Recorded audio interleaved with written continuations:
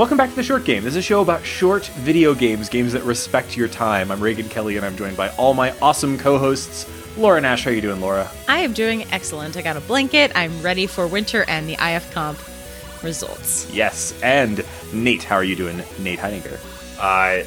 Ditto. Although, I guess not ditto. I don't have a blanket. I have a jacket, and I'm ready to talk about some IFComp results. And my brother and bro host, Shane Kelly. How you doing, Shane?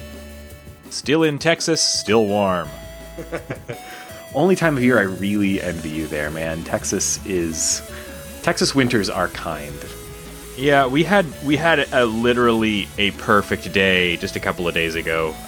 It was like mid 70s the entire day.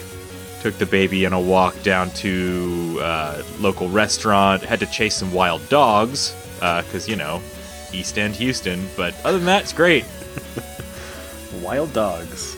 And this week we are going to be wrapping up IFComp. So IFComp 2017 concluded a good little while ago. We're a little late on the ball on this one. So apologies to our listeners if you were waiting with bated breath for the wrap-up. I assume that folks have already checked out the results of the IFComp on the IFComp website. We're just going to kind of give some parting thoughts on IFComp 2017, talk about the games that were in the top 10, and just sort of cap things off. Man, this was a great year for the IFComp. And we really wanted to do that episode on 30 Flights of Loving. So that was a really fun one. So if you haven't checked that out, go back and listen to that for a break from IFComp. But we are here to cap this off. I had a blast covering IFComp. I also want to shout out to all the authors and just the fans that were very vocal to us through Twitter and whatnot about IFComp. It was very fun hearing from all of you. Yeah, super fun. I look forward to this every year, and this sort of becomes the IFComp show for a little while towards the end of every year, which is absolutely fine by me. I've just had a ton of fun with it. So this year's comp was pretty spectacular in some interesting ways. Like I didn't crunch these numbers. These were presented on the IFComp blog, but a few kind of interesting things about this year's competition. The top dozen games, the top 12 games in the voting this year had average scores above 7, which is really high.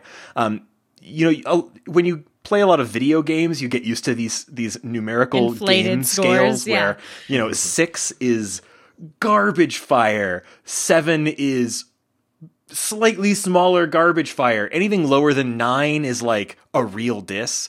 Well, that's not really how people vote in the IFComp.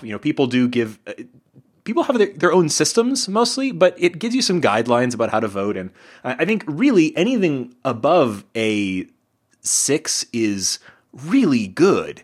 And yeah, it's a game you should play. It's a game you want, you think is worth looking at in detail. I mean, I gave some scores that were a little lower if games were buggy, but I didn't, it wasn't like if I was writing for Polygon, I feel like I would be rating things a 3 or a 9.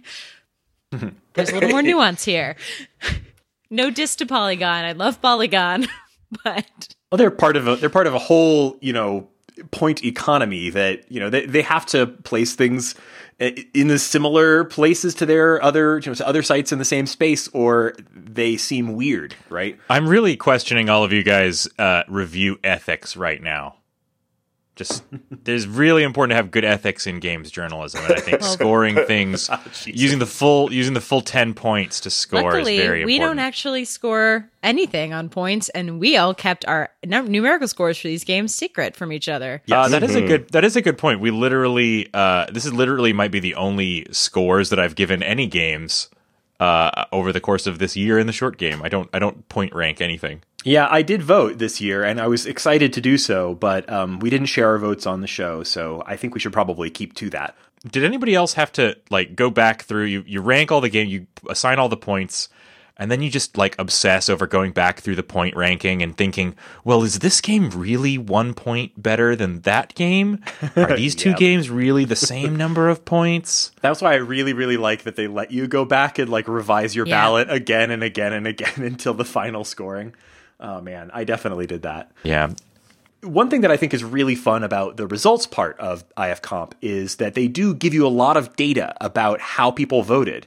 And so you can see, why things worked out the way they did, including some nice graphs. So if you are, listening right now and you're kind of wanting to, take a look into this stuff, pull up the IFComp webpage, pull up the results for the 2017 competition, and look at the graphs. They really do a great job with this.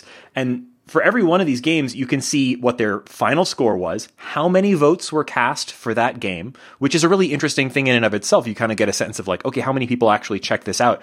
And then a standard deviation, which is a really interesting thing to see. And you get a graph, and you can mouse over the graph and see, okay, this game got 10 tens and 15 eights, and one weirdo gave it a 3. You get this really interesting kind of peek into how people voted. It's one of my favorite things about the sort of wrap-up phase after the competition results are released. Yeah, and I'll say that none of the top 2 games, no one gave it below a 3. So even if people hated it, they hated it and still thought it was good. Yeah, and on the inverse of that, I won't name any of them, but it is pretty interesting to look at the games that this year had a larger pool than usual, and so the games that were the bottom were particularly unliked by people. I didn't even go and play them, but some of these games at the bottom were significantly voted bad. So it's pretty interesting to see how that ranks. The sort of the difference between the games that win and the games that don't. So a lot of these games that are in the top 10 are something we've already talked about in some previous episodes. So we're not going to be going into a ton of depth here. We're really just going to talk kind of what the results are. There are some games in the top 10 that we didn't touch on previously, and we're going to try to discuss them a little bit. Also, we're just going to go from first place down. We're not really announcing results. We don't need drum rolls. We don't need to count up to the top. So let's just talk about what won. Starting with first place winner, The Wizard Sniffer by Buster Hudson. Woo. Yeah, this is I knew this one was going to win just because of how much I laughed when you described it. I still have not gotten a chance to play it. I think this will be one that I play at some point during 2018 though. I've definitely am going to have to go back to this one. Yeah, this game is a classic. This is an instant classic. That's what I was thinking too, Reagan. It feels like this is going to be one of those games that just gets added in every IF sort of maybe package you download. Want to learn about IF? Here's the Wizard Sniffer. And I started it. It's got a rating of 8.57, which is apparently the highest score in IFComp history. So no way. Yeah, and it won Miss Congeniality, so it literally won all of the possible prizes. It's a sweep. Yeah, this thing just destroyed the competition this year. It's the Titanic of narrowly destroyed. Yeah, that's true. 8.57 though, I don't want to move off that. I don't too think you can narrowly destroy. That's crazy high. I'm saying number 2 is an 8.45. Yeah, that's a nitpick. Those are ridiculously high. Yeah, and the previous high point for score was almost 10 years ago. It was Violet, which was in the 2018 comp and got 8.5. 2008. Time travel. Excuse me. You said 2018. I did. 2018. I'm not going to edit that because I'm lazy. That's an amazing game. I've played it before. I played it years ago now, so I kind of really don't remember much about it other than that I thought it was really good. But I mean, for that score to be the high score in the competition for so many years speaks to how kind of rare an achievement it is to get such universal voter acclaim in the comp. And looking at the way that these votes are distributed is a little bit interesting too. 63 votes cast, which is actually kind of lower than some of the others in the top 10. Not the lowest in the top 10, but not a huge number of people comparatively, I guess, played this game. But almost all of them were 9s, 10s, or 8s. 19 10s, 18 9s, 13 8s, and 10 7s. And then just a couple of people lower than that. Almost everyone who played this game enjoyed it well enough to give it a 7 or better. And that's insane compared to other games in this list. Anyway, Wizard Sniffer is great. I talked a whole lot of sugar about it on the our first episode on this year's IFComp, and I don't think we probably need to talk much more about it than that. But this game is phenomenal. If for some reason you didn't listen to those, the quick elevator pitch on the Wizard Sniffer is that it's a parser-based, puzzle-oriented game that has so much character. You're playing a pig that is owned presumably by a really airheaded knight, and he thinks that you can sniff out wizards to help him like defeat the evil wizard, and you have to go into this castle. And a lot of the puzzles involve kind of managing multiple NPCs who play out these really hilariously written scenes. It has just so much more like character to it, I think, than most other parser IF that I've played. It just sort of, it blew me away. So Wizard Sniffer is, I think, very deserving of first place. But tons of awesome other games to talk about in the top 10 this year. Well, you know what? The one final thing I want to do is this is officially our awards show because we assigned these scores, right? So I just want to say congratulations to Buster Hudson. Yeah, we didn't really congratulate Buster. Mm-hmm. Buster, you did a freaking great job. Man, I don't know much about Buster Hudson, but I am. He's done a few games before. He did one recently called Fufu. I've never played it. I still have not played any of his work, but to make his way so quickly into. But it seems great. It does seem great, and to make his way so fast into the Hall of Fame of IF, I think is really interesting. Yeah. So speaking of segues, a guy who does have quite the pedigree behind him got second place this year. Yes, and in my head, I've been reading a lot of I've been rewatching Hannibal and reading a lot of Hannibal fan fiction recently. So this is kind of like first place for where I am in my life is Eat Me by Chandler Groover. Also, I want to say too, I don't know exactly what their weighting system is as far as what like an individual vote counts, but this game got 36 more votes. Almost, the game that got first got 63 votes. This one got 96 at an 8.45 overall rating, which I think 26 tens. Yeah, it's a very, very, that's 36 more votes and almost has a higher overall rating. So I think it's one way. Wizard Sniffer definitely won and deserves a win, but Eat Me, I feel like, is like a 1 and 1A sort of thing. It's really lovely that there are multiple games this year that are just out and out classics. There are winners, but I don't think anything really ran away with it. There were just so many good games this year. Yeah, Chandler Groover is a really important writer in this scene.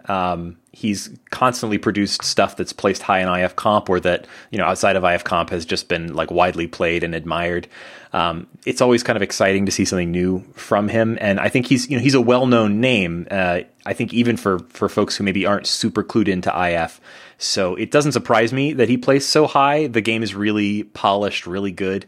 I actually have to say this isn't my favorite thing of his I've played. Like I liked the game, but I've played some other things from Chandler Groover that I thought were, a little more sort of profoundly great.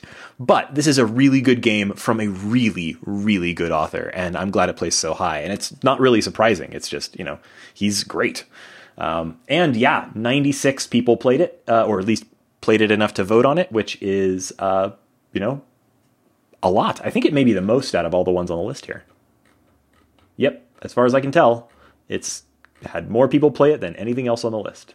I haven't scrolled through everything yet, but I'm pretty sure. I think that's probably a testament to name recognition. It's like, oh, he has another game in this. I'm going to play him. I mean, that's probably. I know it was my first stop. We pull games through it for a lot of different reasons, random or recommendation or just name recognition. So I think this was one of the first games we looked at. Makes sense. So it makes sense it would have the most votes too. Third place was a game that I just played last night, and I am so glad that I didn't sleep on this one. Harmonia by Liza Daly. Laura, you talked about this on was it the first or second episode we did? On the first one. Mm-hmm. Yeah. It was one of the first ones I did because I'd played some of her previous work, and it again, the theming was right up my alley, kind of an academia found manuscript piece. But I really am curious how it hit you. Yeah, much more oomph to it for me than her previous game, Stone Harbor, which was good. Like, it won 4th place last year. This year she hit 3rd. And I mean, it's incredibly polished. Just, I loved the way that it kind of, I don't know how really to describe it with. So what I think I didn't really pick up from your description of it, Laura, which you did a great job kind of telling why it was great. But what sort of surprised me about it, even after hearing you describe it, was that it really is a kind of a slow burn. I don't hope this isn't too much of a spoiler, but it's a slow burn mystery that fades into sort of vaguely science fiction-y territory. And so, like, Laura, you described how it uses like things like footnotes and annotations that are kind of like notes in the margins in a way to kind of tie this idea of being an academic and taking, rifling through papers and doing research and tie that together with the storytelling. But I didn't talk about what was in it, what was actually in the writing. You didn't, and I don't want to spoil it really for anybody either. But so all of that stuff about the style of it, the storytelling style being like this idea of like taking the having a narrative that reads like a journal or like a first person narrative, but which constantly ties in documents and footnotes to those documents and annotations of other people's work and of her own writing.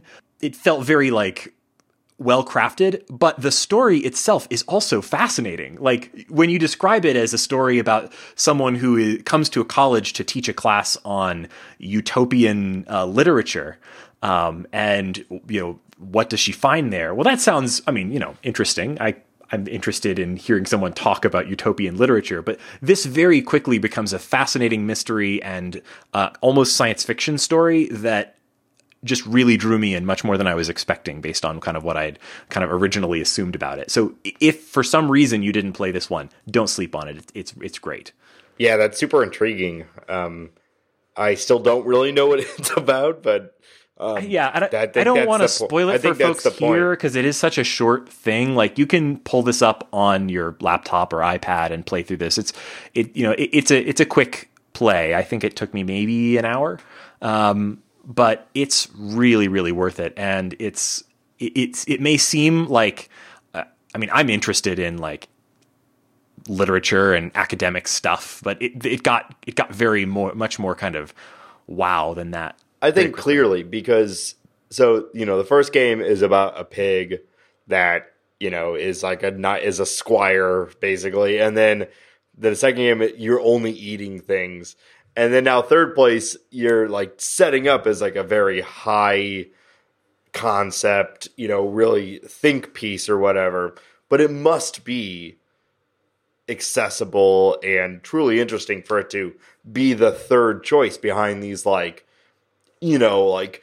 outwardly entertaining pieces, right? Yeah.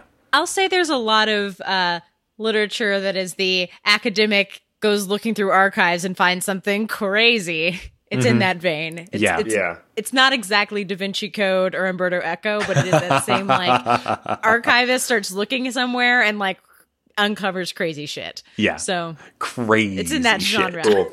It's great. Yeah. Cool. It's really, really fun. And it's a Twine game. The first two are both parser. So I think this is probably the best truly widely accessible thing on here. I think that both The Wizard Sniffer and Eat Me are pretty accessible. But like, I think voting on IFComp tends to lean towards parser games. The folks who are consistently every year playing everything and voting in everything in IFComp are the people who've been around for a decade plus, and they are parser people. And it's the crunchiest of IF, so it makes sense. The people who are the most invested, you want that like tactile feel of being like a part of it. Not that Twine doesn't do that, but it's not as involved as a parser where you have to like think about the words and essentially put it to paper and you're not clicking on something. Twine stuff has had a kind of an interesting history in the comp. Like, some stuff that's now kind of regarded as absolute classics, kind of placed in middling positions. Like, I think if I recall correctly, like Howling Dogs, when it first hit, which is, like a masterpiece by Porpentine. It was like it won the Golden Banana of Discord award because it had a high standard deviation where some people thought it was brilliant and some people thought it was not good at all. And this is another example of like Twine stuff and this other sort of approach to IF kind of continuing to rise higher and higher in the comp, but it's still not quite, there's still some population of the competition, audience that is still just really diehard into parsers. Yeah. Well, the next game won't let me go. I just played today. Shane had played it earlier. Is as simple as it gets. There's a little bit of visual extras to it, but it's just good writing, and it's sad and meaningful. It's the game about the man who has Alzheimer's. I think it's either Alzheimer's or some sort of dementia. Yeah. And the player character is an elderly man who's just sort of losing it. And I actually went back and tinkered with this one a little bit more and realized that there were actually some things that on my initial playthrough that I thought were puzzles that really not puzzles. What was your impression, Laura? Well, I know what you mean because you click words and you correct yourself, or you click words and you remember something, or you remember something wrong, or you have to make a choice whether to, how to react to somebody. Yeah. So there are choices, but not necessarily puzzles. And I think not really about that. My favorite parts about it is that it played with time in a really lovely way, like a short story would, where you are going between different memories and the background color might change. And it's not like you're time traveling, and it's not like it's not Memento, but you're literally just kind of lost in a memory and then you're somewhere else. It's one of the most delicate uses of that kind of time jump piece I've seen, because it makes you feel like, I don't know if the whole thing is when I'm in a nursing home, or if the whole thing is me living linearly and just not being able to know where I am. It doesn't matter. It's about creating a mood and putting you in someone's head and feeling empathy, and without being a sad piece. There's a lot of humor. I was really surprised at the number of jokes that he makes. Yes. That's not to color this as like a super happy, No. but it's not super happy, but it's not. It's It's it's absolutely one note. very well written in that way. I totally agree. I would recommend this to anybody who doesn't really think that that this would be an appropriate or a likely kind of narrative area for games to tread. This is a game that puts you in the character of someone who is going through something that a lot of people dread in their future, and is able to figure out ways that he can live with it, and you can kind of help him through that as the player. And I thought that was really lovely. I am a little surprised that this game did so well in the results, and it's mainly because if I hadn't just sort of picked it based on someone's recommendation, this isn't the subject matter that I would likely have played. So I'm much more likely to want to sit down, and if I'm having my druthers, I'll take the game about the happy pig every day. Yeah, it got second for Miscongeniality, which is where all the authors vote. So I'm kind of touched is not the right word, but I'm really happy that the people who make this stuff for a living found just a game with incredible writing and thought that was enough. I mean, it's not showy. Says something to me about the maturity of the community around IF. So I wish they could make this stuff for a living. I'm sure they all 100% have day jobs. What I mean. Hey, that Colossal Fund. I don't know, that Colossal Fund, if it keeps getting up there. They distributed something like I- $6,000. So, there Yeah. could be these between these 10 authors. That was my optimism speaking. I know. I think it's a subject matter that is ripe for emotion, and I think most people, unfortunately, I think most people have there's not too many steps you have to take to find someone in your life who's impacted by something like that. So I think that there's done well. It's a particularly emotional sort of concept and moment. So I'm also glad it did so well. It seems like a lot of people felt connected to it. Yeah, and you mentioned it's second place in the Miscongeniality Awards. Just in case it's not clear what that is for somebody who may be new to the comp, there's two sort of side competitions in the competition this year, or in every year for many years, as far as I know. Miscongeniality is basically the same kind of voting practice that you'd have for the regular competition, but only counting votes by the other authors. And so, in a sense, like I think it's kind of even more, interesting to see how those folks voted. You want to be respected by your peers, Yeah. and I think you assume if someone is taking the time to create interactive fiction, as we just kind of joked about, that is a passion project. It's not a normally a means to an income. You don't get into it for the bucks. No one does, I'm sure.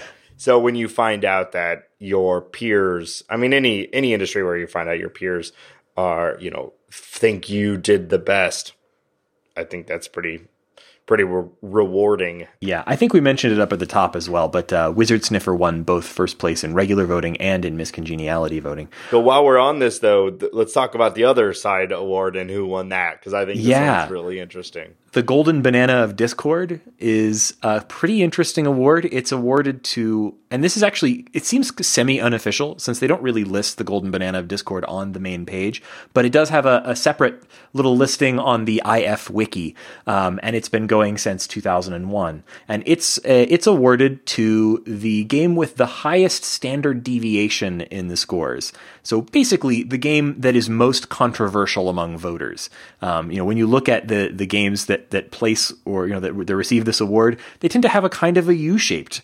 voting graph with many people voting low and many people voting high, and not so many in the middle.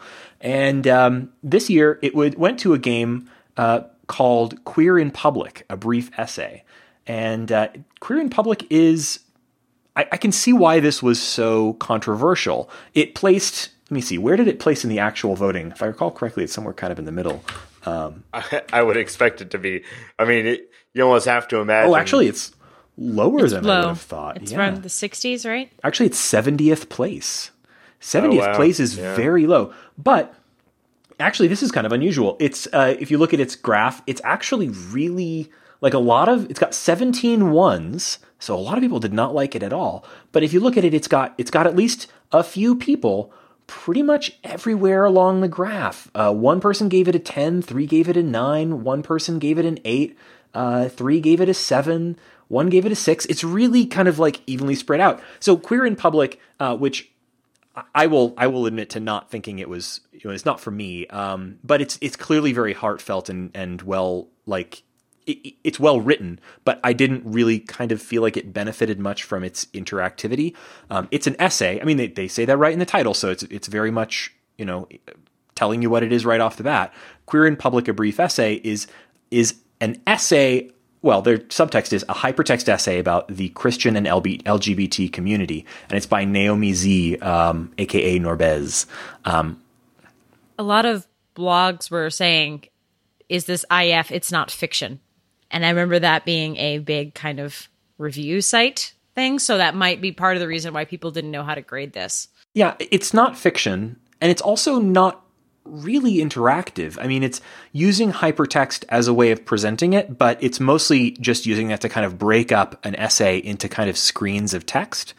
I like the idea of interactive nonfiction. It's like the encyclopedia discs that you would remember they would when CD-ROM Encarta first start, Encarta, where there's like little games in it for exploring the encyclopedia. That's interactive nonfiction. Sorry, continue.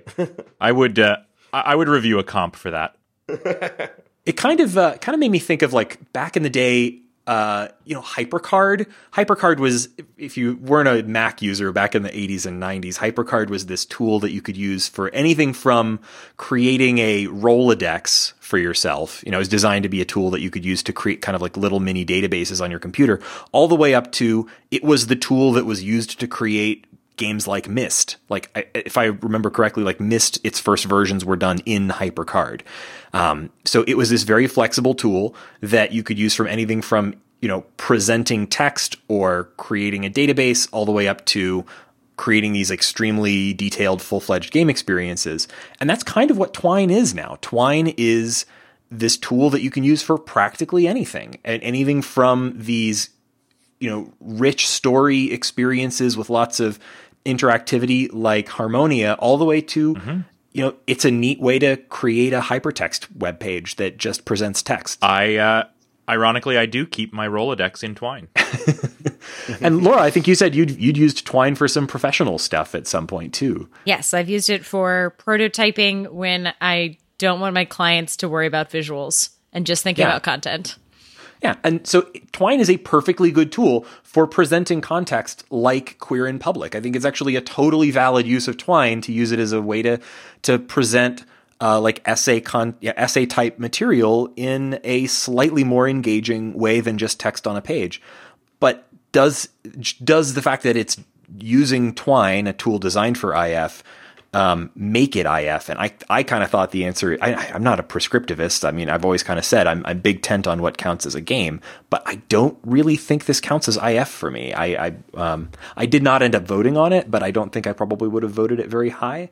But it's clear that some people connected with the material. At least one person gave it a 10. So it's a really interesting example of that sort of golden banana of Discord award. I personally carry around a physical Rolodex. It goes in my backpack. No. I mean, that debate, is it a game, is obnoxious and endless. But if it's just an essay, yeah, every now and then, like I'm kind of like, sure, it's a game, absolutely, it's a game, and then every now and then something comes along, and I'm like, but wait, is it? Well, I'm generally, if the person who made it thinks it's a game, then it's a game. That's generally my line. But I would wonder if they think so, if they just thought this was an interesting they called it a brief essay. So so do they even think it's a game? And I could see why people would vote no for it. So the next game down the list, continuing with the top 10, is the 5th place game Absence of Law by MathBrush.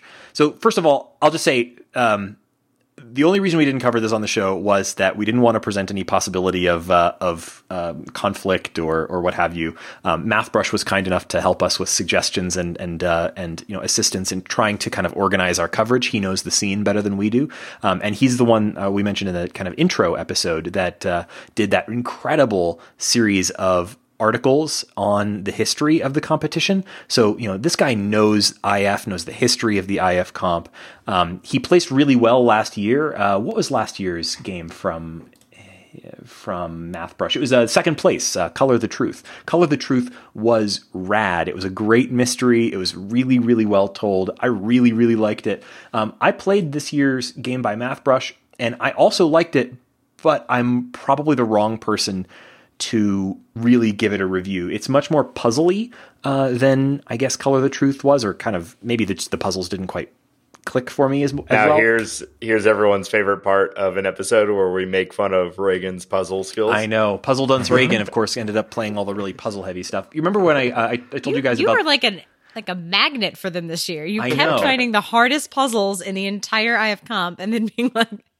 trying to play them. I felt kind of similar about this that I did to The Wand by Arthur DiBianca, which I talked about on one of the episodes before. 11th, I think. Yeah, it won 11th place. So it just barely didn't make it into the top 10. And I told you guys earlier, it's a brilliant game that just I didn't connect with, probably because of the puzzle content. I felt the same way about MathBrush's game this year. Absence of Law is clearly polished. It's definitely funny, although I will say that the humor of it didn't connect as much with me as some of the other stuff in the comp this year. But I mean, it's funny. Like, it's definitely a funny game, and it's got much more colorful, funny language than, for example, The Wand, which was a little bit more kind of dry humor, just barely filling in around the edges of the puzzles. This is a really neat concept for a game too. I think this is sixth place just below this was the Owl Consults. We talked a lot when we were talking about the Owl Consults about games that kind of give you a parser, but kind of recontextualize that parser in, what is that part when you're typing into that parser, what are you doing? In the Owl Consult, you were talking on the phone. I'm sure we'll talk about that in a second. But in the absence of law, you're typing into a text-based like terminal style operating system. And so the premise of absence of law is that there's this crazy laboratory where they bring the dead back to life. They do cloning. They do all kinds of bizarre stuff. And the head of that laboratory has recently died, but fortunately his brain was backed up, but he's only got a limited amount of battery power. And so he's reaching out to you to basically hack into his lab, because his employees don't know that he's dead, to hack into his lab to try to, I guess, clone him, get him back into a body. I didn't get far enough to complete it, so I don't know exactly how things turn out with that. But what I loved about this game was that it really does present the parser as an operating system. So you have a home folder. You can go back to that home folder. You can list commands. But most of the puzzle action of the game, you're interacting with the equipment and security system of the laboratory. Where that gets really interesting is you can switch between different areas of the laboratory because you're really just looking through the cameras in the walls.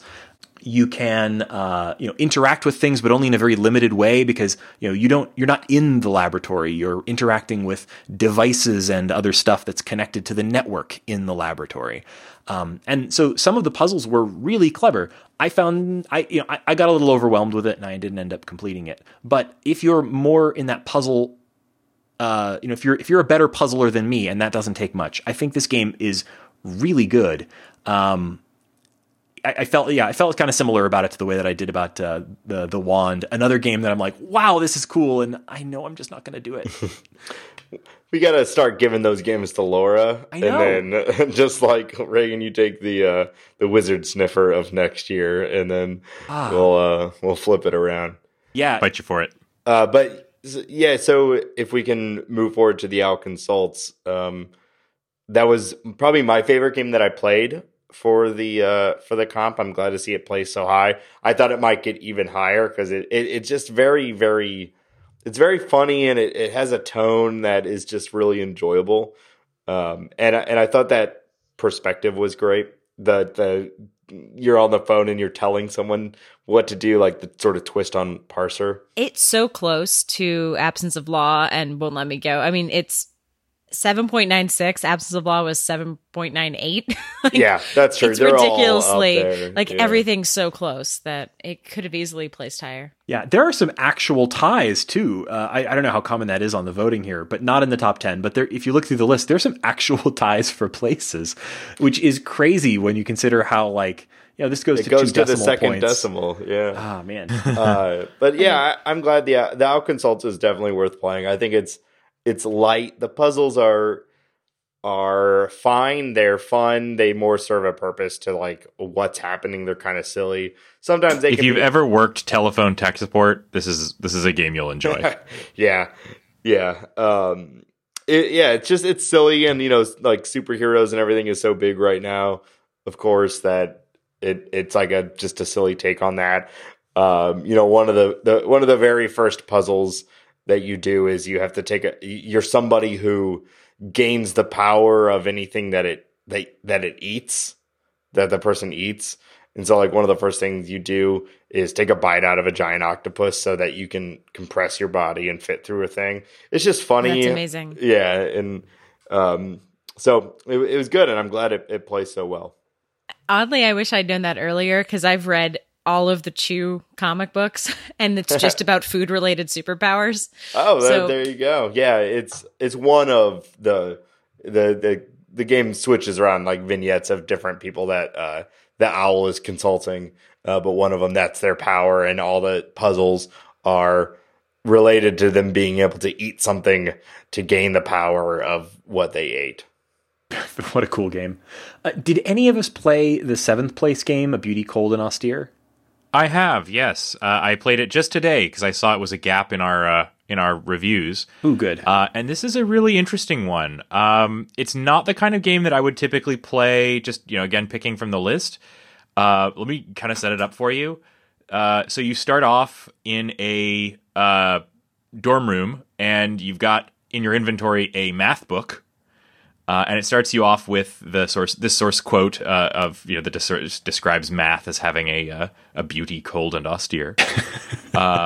This is by far the most educational IF that I've ever played, and it's really old school in how it's designed. So the game, the first thing I did was I heard a party in the down the hall. And I was like, oh, well, that sounds good. I went and did that. Well, you lose right away. Because the whole point of the game is that you have to take a pill and then fall asleep holding your math book so that you can be transported into a math dream that will let you learn math by experiencing it through vivid hallucination. Wow. Wow, that's a I lot. wasn't expecting that. Yeah, Yes. that's great. Yeah, so it's a game that takes place sort of in a dream about math, and you start off literally on in a point, and then you can transform that point into a number line, and there's just a series of very clever puzzles. I did not make it the whole way through the game, but I really enjoyed the puzzles that I did play. I had to bust out had to bust out some clues because I'm really bad at math and I'm really bad at puzzles. So this is a double whammy. But what I really liked about it is the sort of overall feel of like it was very abstract, but I never really felt like I was lost. Like the descriptions of everything were pretty tightly written, and so you could really tell like what you're supposed to act on in some way, and having a little bit of background knowledge of high school math is helpful. There's some fun moments in it, so I would recommend it. It's a good one for puzzle fans for sure.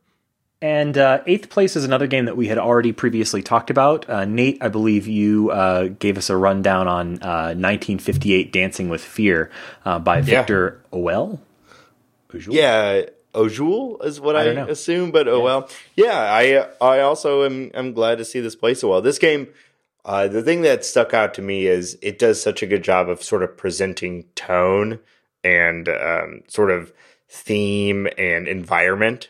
It really does feel like a sort of noir-esque mystery sort of thing. It kind of oozes that feeling all throughout. I thought the writer did a good job of doing.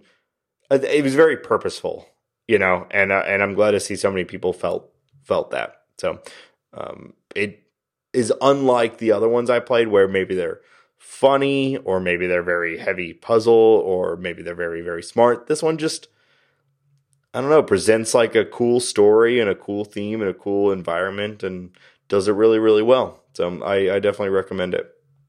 Cool. And I guess the ninth game on the list is one that we didn't talk about on any previous episodes either, and that one was Future Threads by Xavid, Xavid. Laura, I think you played some of this today? I did. It is the third witch game that I played in IFComp. And yeah, oddly, I was having flashbacks to Thule because they both start off with you have this vision of something coming to attack you and you have to stop it. It was oddly the premise for both of them. This one was a fair amount more complex because you also have to protect someone. Kayla, it doesn't say if it's her daughter or a ward or what, but it's a little girl who is defenseless without you.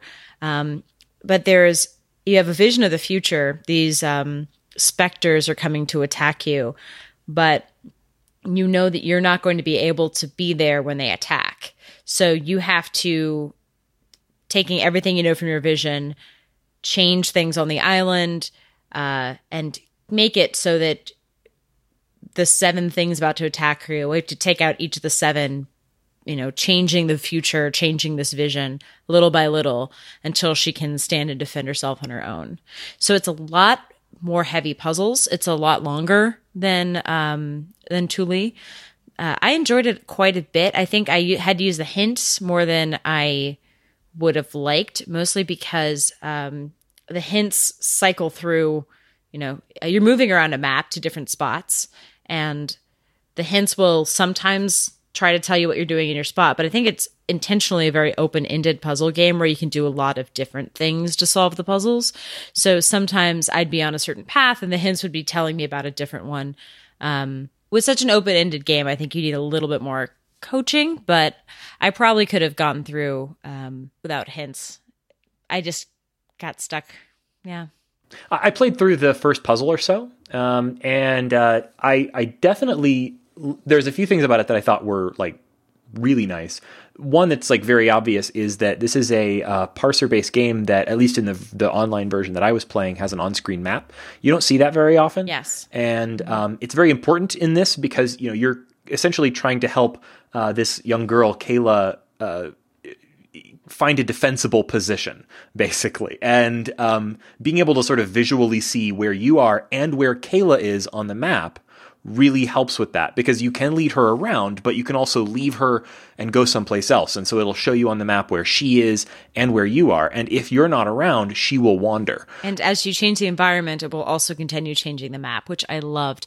Also, hallelujah for an inventory system where everything is useful. Yeah. You're not just picking up random stuff. IF doesn't have a lot of red herring items usually, but like this one, like every one of them felt like it could, and I didn't get far enough to really tell, but every one of them felt like it could potentially be part of a scheme, so some sort of plan to prepare Kayla for the attack. So I loved the presentation with the map. I loved what I played of it so far. The puzzles didn't the first puzzle that I did play through didn't really overwhelm me. So it seemed like it was kind of on my level. The only reason I didn't play through it was I was playing it just before we recorded. Yeah, I don't think it's extremely hard. I think there's just a couple times where I didn't have the right verb, where I had the right action, but I didn't know something was available. So I should have just typed help and learned the list of possible commands earlier. I think that would have unlocked quite a few things for me. Yeah. The 10th place entry was one that we also talked about on a previous episode, but I think we've played a bit more of it. When we talked about domestic elementalism, which won 10th place, domestic elementalism by Fire is Normal.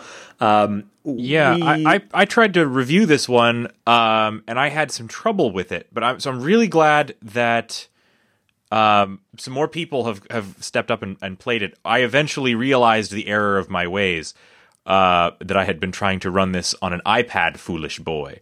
But yeah, so this was a tremendous game. Once I actually got to playing it, what did you guys think of it? I really enjoyed it. Again, more witches. It is delightful in a way that I wasn't expecting. I think that there are a couple times where it feels kind of gated, where if you don't get past that puzzle, I think it would be pretty underwhelming. But it's surreal, it's silly, and it reminded me of like Hadean Land's Light, in that you're transforming out things between elements, that you are really managing a lot of different parts, that you're going back and forth between rooms to solve puzzles. I understand why it's 10th, because it's a lot of more ideas. It might not be as polished as some of the higher games, but the writing is delightful, and I was really charmed by it. Yeah, and this game won 3rd place in the Miscongeniality Awards. So obviously the authors agreed with you. It's always kind of interesting to see what games place higher in that Miscongeniality Awards than sort of in the general voting. And both 2nd and 3rd place in that did this year. I mean, I think people were. I think what they're probably seeing here was that this has clearly got some really clever ideas about interface as well. I mean, I mentioned when we talked about this last time that it kind of reminded me of last year's Detective Land a little bit, a kind of a smooth blending of visual interface with parser interface. But yeah, it's a really, really well done game. I'm glad that it got into that 10th place position. I know that, when folks 5 years from now, when folks look back over the history of the comp, people look at those top 5 or 10 games and they don't go farther down the list, I'm afraid. Sometimes that means they're missing some really amazing stuff. It's always nice to see things hit that top 10 that I think are really, really good and that people ought to try out. This is a great game. I also really loved that the idea is that the girl's gone to an academic conference and she's come back and her house is just horrendously messed up and she's trying to figure out why. So not only are there lots of details about how specifically the house is messed up, but there's also a lot of bits strewn in about her work in elemental academic witchery. And it's not heavy handed. It's just, there's lots of little jokes about, being someone who doesn't leave her house a lot and just kind of reads books to herself. I can't imagine anything more devastating than coming home from a conference and finding that someone had messed with my house. Nothing more devastating. Before we start wrapping up, do we want to mention anything else on the list that we think was cool that didn't quite meet that top 10 that we think folks exploring the comp ought to check out? Yeah, I hadn't played it when you guys talked about it. I think we talked about it as a group, though, for like 15 minutes. It might be the game we talked about the most. Insignificant Little Vermin. It came in 17th. I think it might be it was a truly interesting sort of structure and UI.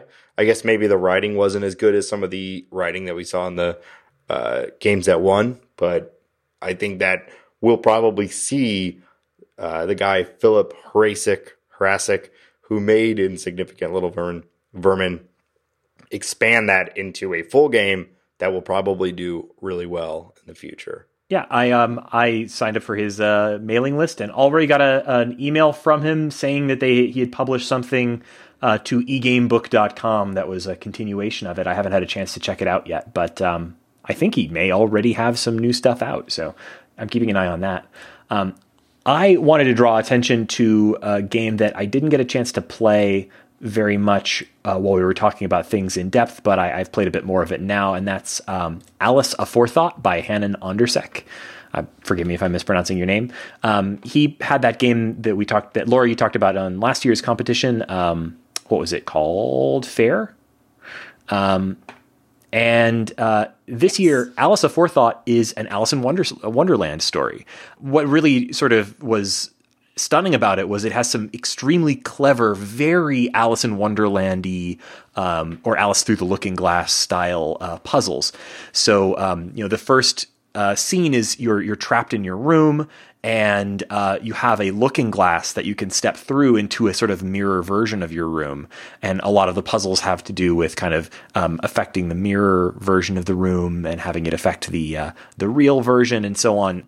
It's just extremely Alice in Wonderland-y. Like, it really has that sort of trippy, surreal style to it. And also, it plays differently than a lot of stuff like this that I've played. He apparently used something called Axma or AXMA Storymaker. I'm not really familiar with it, but it's kind of like Twiny, but with a little more like interface to it. Like, it's got it's a point and click, choose clicking on words in the text kind of interface, but it does have movement up, down, north, east, that sort of thing. You have an inventory, so it plays kind of like a in between. It has the puzzles of like a parser game, but it plays very smoothly in an almost Twine style kind of way. It's a really neat game, and it's up on itch.io, or you can find it from the IFComp page. Obviously, it's definitely worth a play if you like puzzles, or if you like Lewis Carroll, or if the idea of a sort of a puzzle game version of Alice in Wonderland appeals to you. It's very neat. Yeah, on one hand, I feel like immediately exhausted at the idea of something, another thing derivative of Alice in Wonderland. But then at the same time, I think it's like such a rich world that like there's always room for stuff to do things well, And so that sounds like that might be that, like it's doing it well. So I'm going to have to check that out. Yeah, it's done extremely well. when I downloaded it from the IFComp page originally it had a walkthrough with it, and now I'm not able to find that walkthrough. I'm not sure if it's like not included online anymore. But I needed it. But when I looked through it to find some of the solutions, they were like laugh out loud amusing once I kind of discovered them. So like really clever puzzles that some of them went over my head, but once I knew what was going on, I was like, it was very, aha, that's great. Of course it's that. So great stuff. Any others that anybody wants to call out? You know, I have a moment that I loved from, it's not actually one of the games. I think it's worth talking about at the end here about how well run this festival is. And absolutely. A big part of, so the first thing that you'll notice, you know, trying to participate as a player and as a voter is just how well made the website is. The presentation is tremendous. And then furthermore, the kind of interactiveness on Twitter as the results are announced and all of that, every element of the contest, I thought, has been just polished to a complete T. So I think it's wonderful. It's part of what makes me want to, you know, participate in this event every year. Yeah, huge thanks to Jason McIntosh, who has been running the event for the last couple of years, or I don't know quite how long. But yeah, he's just done a tremendous job, and I completely agree. Just things like the presentation of the website just makes it easy and fun to participate. You know, you can create an account and it'll help you keep track of which games you've played, and you can vote on them as you go. And it just really makes it a smooth process. Feedback forms went out. And the only feedback that I would have, the only thing I would like to see improved would be, I would love it if the games were categorized. If I am in the mood to play something that's parser based, or if I'm in the mood to play something that is, you know, heavy or light, or you know, any way that they came up with to categorize the games, I would love to see that. And with the number of games that we have, I think categorization would help people to pick their games in a. But there's something also wonderful. I definitely, even if they did that, I would hope they would keep the random option. I just love being able to randomly shuffle through. I wonder if they're worried about some sort of like accidental recommendation or accidental bias or something, like what kind of categories just sound better than other categories, you know. They've been very careful about, you know, not wanting to bias the results. That's actually something that I mean, I always get a little nervous about our coverage for these, because I don't want to affect, I mean, I don't think our show is like a big deal in any sense, but like this is a small competition where the top voted game got 60 some odd votes. You know, little bumps help. I think we embrace the short game bump. We are we're not picking games to try to help them in any way. We really are just picking them based randomly or off of recommendations or whatever. But hey, that short game bump, you know, it's real. It may be, but it makes me a little uncomfortable. Like, I don't want to think that I'm affecting anybody's decisions or you know, anything. And I'm sure, you know, statistically we're insignificant, but sure. Like it's a small comp. You know, so I don't know. I guess the one you wouldn't want to think that our video game recommendation show was actually driving people to choose what video games they play. Well, I wouldn't want it to drive people in their voting. They did rate them on their own. That's true.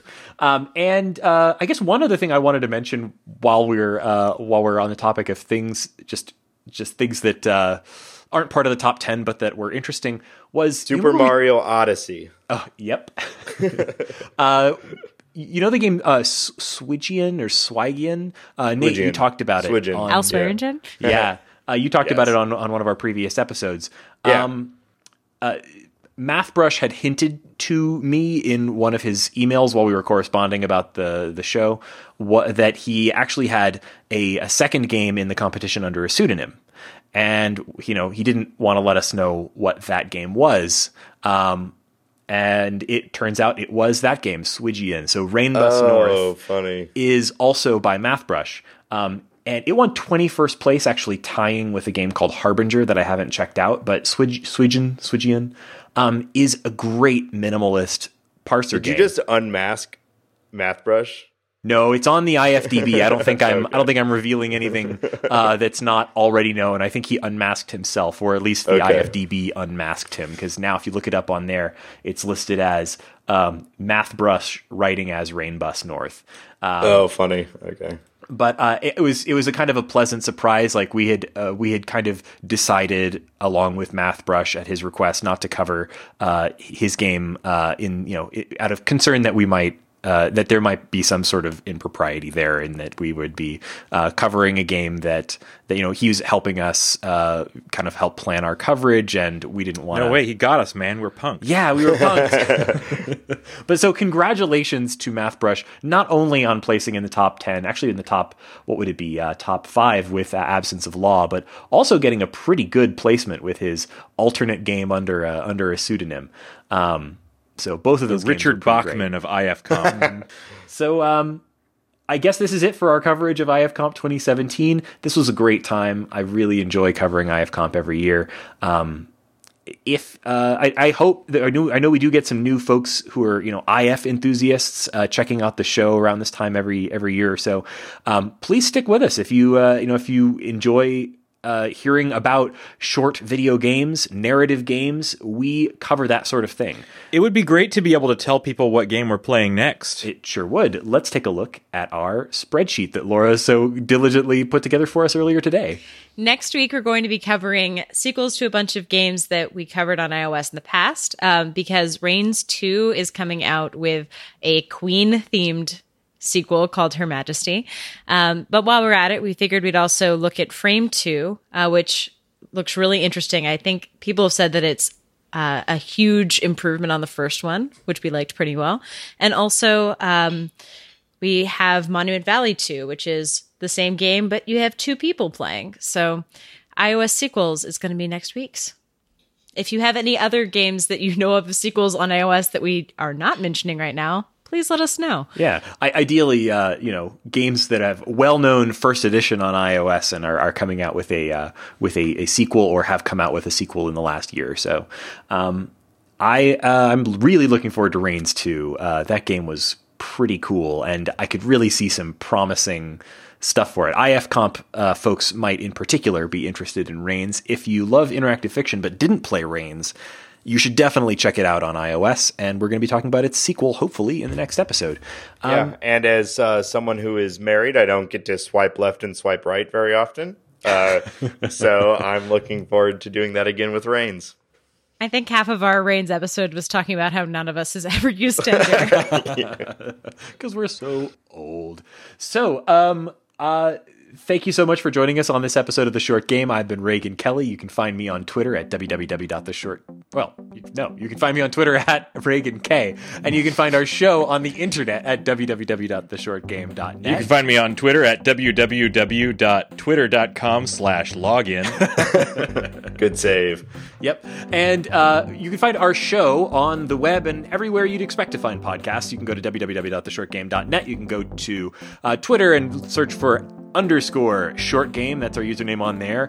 And also, you can find us on all of the podcast platforms. Speaking of which, why did you know you can leave reviews on most of those podcast platforms, most specifically on iTunes? We love iTunes reviews. They are obviously a way to let us know what you're thinking about the show, but also they're a great way to support the show, because really they make a big difference in terms of how many people discover the show.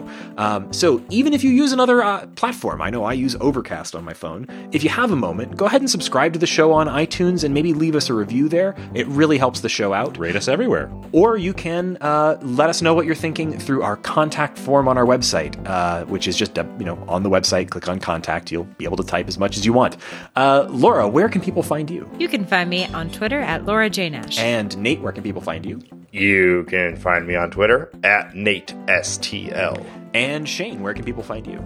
Also Twitter at 8BitShane. And thank you so much for joining us on this episode of The Short Game.